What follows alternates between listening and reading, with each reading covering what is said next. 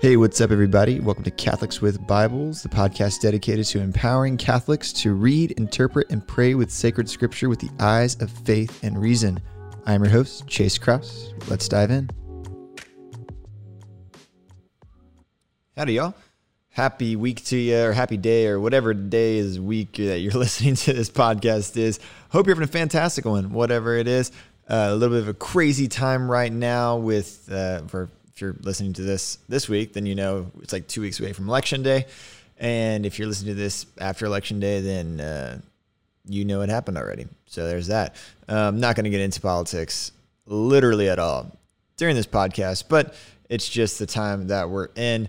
But this is Catholics with Bibles. Welcome to the show. If this is your first time tuning in, usually we start the show with a Greek word of the day, and then we dive into whatever topic or interview or Bible study that we happen to be talking about. We have a couple of awesome guest speakers lined up in the next couple of weeks. Some friends of the show are going to come back on and talk about a lot of really cool, fun things. So that's coming up. Looking forward to that. It's going to be awesome.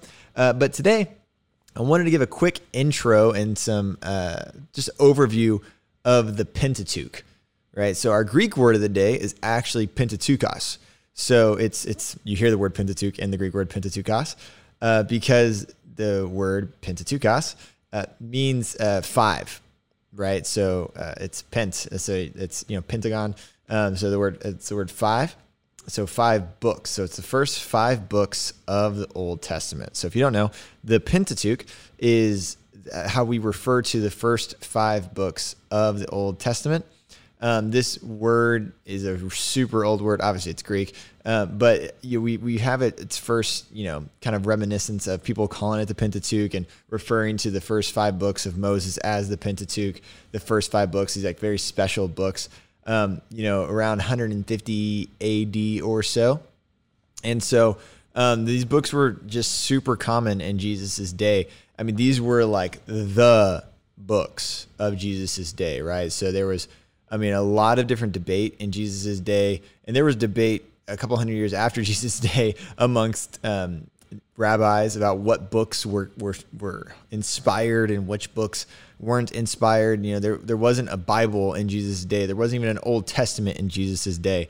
There was different sects of Judaism that believed that different books and different prophetic writings were considered inspired in Scripture. And so, you probably know this already. So, for example, you have the Sadducees who only believed that the Pentateuch, the first 5 books, were inspired writings. The Pharisees believed that the Pentateuch plus the prophetic writings, and more or less the whole Old Testament that we have now, there's a few books in there that not so much, were inspired. You had the Essenes who believed that all of those were inspired, plus a few other books potentially they thought might have been inspired, like First Enoch and stuff like that. But anyway, the whole point is saying that there was no clear consensus in Jesus' day of what was inspired Scripture other than the Pentateuch. There was no debate. There was no doubt that these first 5 books were the real deal, right? These first 5 books were inspired. They were written by Moses, so we're going to get into this a little bit, but so everybody in Jesus' day basically believed that they were written by Moses. And then Moses was the author, was the prophet, right? So if David was the king, Moses was the prophet, right? And you look at Matthew in particular, Matthew portrays Jesus as the new Moses for a very, very specific reason, because Matthew's gospel was written to a Jewish Christian community, arguably, right? Even in the structure of Matthew's gospel, it's broken up into kind of 5 books where we have Jesus doing something and then saying something, doing something, then saying something, doing something, then saying something. And it happens 5 times. So it's like the 5 books of the Torah. So if you read the Gospel of Matthew closely, you see these 5 sections pretty clearly. And it ends up, the Gospel of Matthew is presented as the new Torah, the new Pentateuch. Torah is another way, as they called it, the law. So most people, it's synonymous. Torah and Pentateuch are pretty much the same thing. And so these 5 books, these sacred books, were debated still as to what certain passages means, especially amongst the Sadducees, Pharisees. How do you interpret certain laws and how do they apply within the modern context of the modern in their day? So let's just talk about it real quick. I'm going to talk about a few different things regarding the Pentateuch. We're not going to talk about every single book in this like 20-minute podcast, obviously. But I do want to kind of briefly give you just a general introduction. So all of the books of the Pentateuch and the names that we know them today are actually from the Greek, so the Septuagint, right? So the Septuagint is the Greek Old Testament, so that's where all the names come from. So we have Genesis, Exodus, Leviticus, Numbers, and Deuteronomy. So Genesis, the word literally means beginning. Exodus means departure, to exit, right? You see that word in there. Leviticus, it means the book of the Levites. Numbers, well, it means numbers. And then Deuteronomy, it's Deuteronomos. Deuteronomos is second law. So Deuteronomy is viewed as like the second law after the original law was given to Moses on Mount Sinai in the book of Exodus. So just briefly though, we do have Hebrew names for these books as well, not just Greek names. And so Bereshith is actually what our Jewish brothers and sisters would call Genesis. So Bereshith so basically in Hebrew, the vast majority, not all, but the vast majority of their books, their book's name is really just the first like word or first phrase of whatever book it is. So in Genesis, we have in the beginning, the world was empty and void, right? So Bereshith literally means in the beginning, right? So in the beginning. So that's the book of Genesis. We have the Shemuth, which just means names. And because Exodus starts with the names of so-and-so and so-and-so, blah, blah, blah, blah. We have, and I'm going to butcher this one, Warakra. So that's the Leviticus. That's what they call Leviticus. It means, and he said. Then we have, for the book of Numbers, Bamidbar.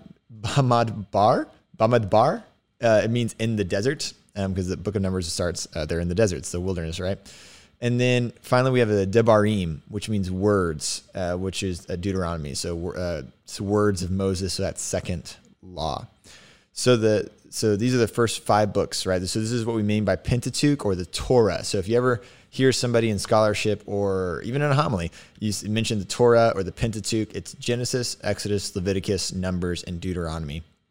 And these tend to be books that are very unapproachable to a lot of people in a lot of ways. I think Genesis and Exodus, people are okay with, right? I think near the end of Exodus, when they start getting into kind of laws and measurements, you kind of start to lose some people, but people are like, I'm going to push through because the first half of the book was pretty good. And then once people get to Leviticus and Numbers and Deuteronomy, I think for a lot of people, a lot of contemporary readers, even myself, I'm not going to like lie and say, I think, all of Leviticus and Numbers and Deuteronomy is the most fascinating thing in the whole wide world. No, like there's parts of it where I'm just like, okay, all right. But I mean, they are extremely important texts, right? Because these books, the Torah, the Pentateuch, the Leviticus, Numbers, Deuteronomy, especially, that's where we get so much background over Jewish law and history and why things are set up the way they're set up. And so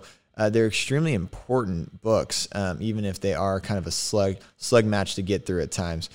So I encourage you, if these books are intimidating to you, there are tons of great commentaries, an amazing resource if you are interested in studying the Old Testament in general. So like all the books of the Old Testament is actually, the book is called A Catholic Introduction to the Old Testament by Brant Petrie and John Bergsma. It is a fantastic, I mean, I can't express how good of a resource this is for Catholics who want to have a deeper dive into each of the books of the Old Testament, both their background, a brief summary, how they're structured, some brief interpretive options, what the early church fathers taught about them, and then also what are some of the debates surrounding some passages and some books. So A Catholic Introduction to the Old Testament, I'll make sure to put that in the show notes, order on Amazon. It's a fantastic resource. So like I said, Torah, Pentateuch, universal acceptance amongst basically every single Judeo-Christian community. I haven't heard of at least any Judeo-Christian religion sect who don't, at least, maybe they don't use, but they accept these first books as scripture. And so in the New Testament, a lot of times the Pentateuch or Torah was just referred to as the law of Moses. Or the book of the law. And so the law of Moses, right? You hear that a lot in scripture. The law of Moses, the law of Moses, the law of Moses. Why? Well, it's because until very recent history, people just, they attributed the Torah, the Pentateuch, to Moses, right? To Moses. So we have passages like Exodus 17:14. We read this. And the Lord said to Moses, write this as a memorial in a book and recite it in the ears of Joshua, that I will utterly blot out the remembrance of Amalekech from under heaven. So we know from internal evidence here that God commanded Moses to write things down, right? Moses, remember, grew up in the court of Pharaoh. He knew how to write. He was an educated man. He knew how to write. He knew how to keep records. The reason we know so much about Egypt is because Egypt kept very good court records. And so Moses knew how to write. He knew how to keep records. And so we also read in Numbers 33:2 that it says, Moses wrote down their starting places stage by stage by command of the Lord. And these are their stages according to their starting places. So once again, Moses kept records of everything that they did, where they went. He kept census, right? How many people were in each tribe, who were the family members, who were the descendants. And so he wrote all these things down. And finally, we have, Exodus 24:4, we read, and Moses wrote all the words of the Lord. And then also Exodus 35. And the Lord said to Moses, write these words. In accordance with these words, I have made a covenant with you and with Israel. And he wrote upon the tables of the words of the covenant, the 10 commandments, right? So, and obviously in Deuteronomy 2, verse 31, he says that Moses wrote this law, blah, blah, blah. So anyway, there's a few different passages here that internal evidence that God commanded Moses to write things down. So the early church fathers, rabbis, they said, well, it says in the Bible that Moses wrote this down. So we're going to assume that Moses wrote this down. And all throughout Israelite history, it was just Moses wrote it, Moses wrote it, Moses wrote it. And so in the book of Joshua, we have reference to it as well. But Josephus, who is a Jewish historian, and even Jesus said that Moses wrote the law, right? So God made man said that Moses wrote the law. So, I'm going to take Jesus' word for it that Moses wrote the law. The basic problem, right, with Mosaic authorship is the fact that there are certain points in the Torah that it would be pretty hard to kind of reason that Moses wrote. What do I mean by that? Well, in Deuteronomy 34, we have a description of Moses' death, right? So did Moses, write about his own death? Did he see it? Did he foresee it? Or was this somebody else that wrote this, right? Because we also have Joshua's succession of Moses after his death in Deuteronomy 34. And so once again, did Moses write that in advance before he died? And then also we have Moses as the, unequaled prophet in Deuteronomy 34. And Moses was a pretty humble, meek man, we read. And so it's kind of hard to imagine Moses writing about how awesome he was and how there's going to be no other prophet like him until, for a long time. Then eventually the Messiah is going to come. So what's then the solution to this, right? What do we as faithful Catholics who believe what Jesus said, that, Moses wrote the Torah and Moses wrote the Pentateuch? Well, there's something called redaction criticism. And now this is a tool of the historical critical method. We don't get too much into the nitty gritty of the historical critical method on this podcast. But in general, we have three different ways of approaching scripture, three different methods, if you will. And these are broad stroke statements, so take it with a grain of salt. But method A is kind of how the church basically interpreted scripture, for the first 1900 years of the church, right? So that they read all of scripture in light of Christ. They read all of scripture in light of his life, death, resurrection, his incarnation, which is, yes, we should read scripture in light of Christ. And so everything was read in that light. But then in the 16, 17, 18, 19th century, 20th century, 21st century even, we have this introduction into what's called a historical critical method. And so this is the reading of Scripture more as a historical or literary document rather than just a religious text, right? So that very interesting point. So we have something called the Society of Biblical Literature in America here. And ironically enough, most of the scholars in the Society of Biblical Literature are atheist or agnostic. Most scholars in the Society of Biblical Literature are not Christians or Catholics, because it's purely kind of an academic, historical, literary approach to Scripture, right? So it'd be like, I don't know if you guys ever went to college or if you're in high school or whatever, where you take like these like history of religion courses where you have to read parts of like the Torah or parts of like what Buddha said or anything like that. I remember I had to take a course where I had to read ancient like Chinese literature about like the Monkey King and stuff like that. I mean, I barely remember it because that was a very sleepy class. But anyway, and so it'd be approaching Scripture as we would approach like those texts, right? More of a historical literary document. And so there's different tools that this method uses to interpret Scripture. One of them being redaction criticism, namely looking at a book or a text of Scripture and seeing all the places where it could have been edited or redacted later on. So that's method A. Method B is historical critical method. Or sorry, method A is the kind of and reading things in light of Christ. Method B, historical critical, and Joseph Ratzinger, aka Pope Benedict, the big dog. He didn't necessarily introduce this method, but he definitely spearheaded it. It's called method C. So method C interpretation is using the tools that the historical critical method developed and reading them with the eyes of faith, right? So the problem with method B is that it takes faith completely out of the equation. It takes the possibility of miracles completely out of the equation. For example, when somebody from method B reads the multiplication of loaves and fishes, and I'm not kidding, an interpretation that I've heard that is total crap, but that some people try to put out there is that, oh, what happened was, when the crowd of 5,000 saw Jesus and his disciples sharing the little food they had, they were inspired to share the food that they had secretly hidden away. And so the miracle was, Jesus expressing generosity. It's like, that is total garbage. Like, that is not what the text says. But the reason they have to come to this conclusion is because for method B, miracles are impossible, right? Because miracles are impossible, they have to find a different way of interpreting this story. But so method C then takes some tools of the historical critical method, like redaction criticism, looking at potential edits, looking at canonical criticism, so looking at Scripture as a whole.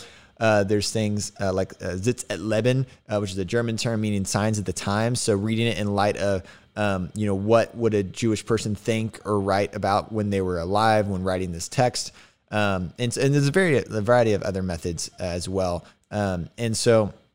Or tools, I should say, within the method. And so Ratzinger, presupposes method C, which is what I use, right? So and if you've been listening to this podcast, anytime I'm looking at Scripture, I basically do this, right? I'm using various tools and methodologies in light of the fact that I believe in Jesus Christ. I believe in God, the Father Almighty, creator of heaven and earth. And I believe in the Nicene Creed, right? And so I know God is real. I know Jesus Christ is risen from the dead. I know that there is one God in three persons, and that those three persons dwell in my soul through the miracle of grace that is baptism. And so I then can use these tools and read Scripture in light of my faith. And so using redaction criticism, then we can look at this problem of Mosaic authorship, right? So we know, early church fathers, basically all the rabbis, Jesus himself says Moses wrote the Pentateuch. And I believe Moses did write basically all the Pentateuch. But that doesn't mean, and it doesn't then exclude the possibility that there weren't later editors who kind of went in and added a few things here or there in light of what they knew at the time. Namely, is it totally implausible that Joshua, who wrote the book of Joshua, then came in and, added a little bit to the second law, namely Deuteronomy, in order to kind of finish off the story? Well, no, I don't think that would be illogical at all. I think that would rather be fitting to say that, he came in and finished off Moses' story and gave praise to Moses, who was his mentor, and who was a great prophet, right? And so, also, St. Jerome even talks about how Ezra maybe did the editorial work, right? So Ezra, we read about in the Old Testament. And so, there's other, different theories about, rabbis coming in. And so, there's a lot of different things, a lot of different options that we could have. There's this guy named Julius Wellhausen with the documentary hypothesis. I think it's a load of malarkey, but if you want to look it up, you can. I don't really like Wellhausen, but we kind of have to know about him when we study scholarship, just because he changed things for historical critical method people. So yeah, anyway, I think Moses wrote the Pentateuch. I also think that there was later redactors and editors, whether it was Joshua or Ezra or some rabbis, that might have come in and kind of finished off the story and made some edits. Does that mean they wrote all of it? No, I think Moses wrote the vast majority, if not all of it, right? And so it has Mosaic origin at least, right? And so with all that being said, the Pentateuch, it's a brilliant books. You should read it. Don't be intimidated by it. If you are, please, I can't encourage you enough to get that Catholic Introduction to the Old Testament by Brant Petrie and John Bergsma. It's fantastic. It's not super academic. It's very approachable, but it is, it's slightly more academic side because you're diving into scripture more in depthly, but it's very approachable and it's a great resource to have. And also in the book, they give you commentaries and other resources if you want to dive even deeper into specific books. Anyway, can't recommend it enough. Really encourage you to get it. Hopefully this sheds some light on the Pentateuch, those first 5 books for you, the Genesis, Exodus, Leviticus, Numbers, and Deuteronomy. We probably dive into some Bible studies over these specific books or passages eventually, but it's really important to know just a general kind of outline of the Torah, of the Pentateuch, because this is Catholics with Bibles and we need to know the whole Bible. I can't just do New Testament all the time because New Testament, it is presupposing the Old Testament. So we got to look at the Old Testament at times too. So anyway, thanks for joining us on Catholics with Bibles. My name is Chase and we will see you next time, team. God bless.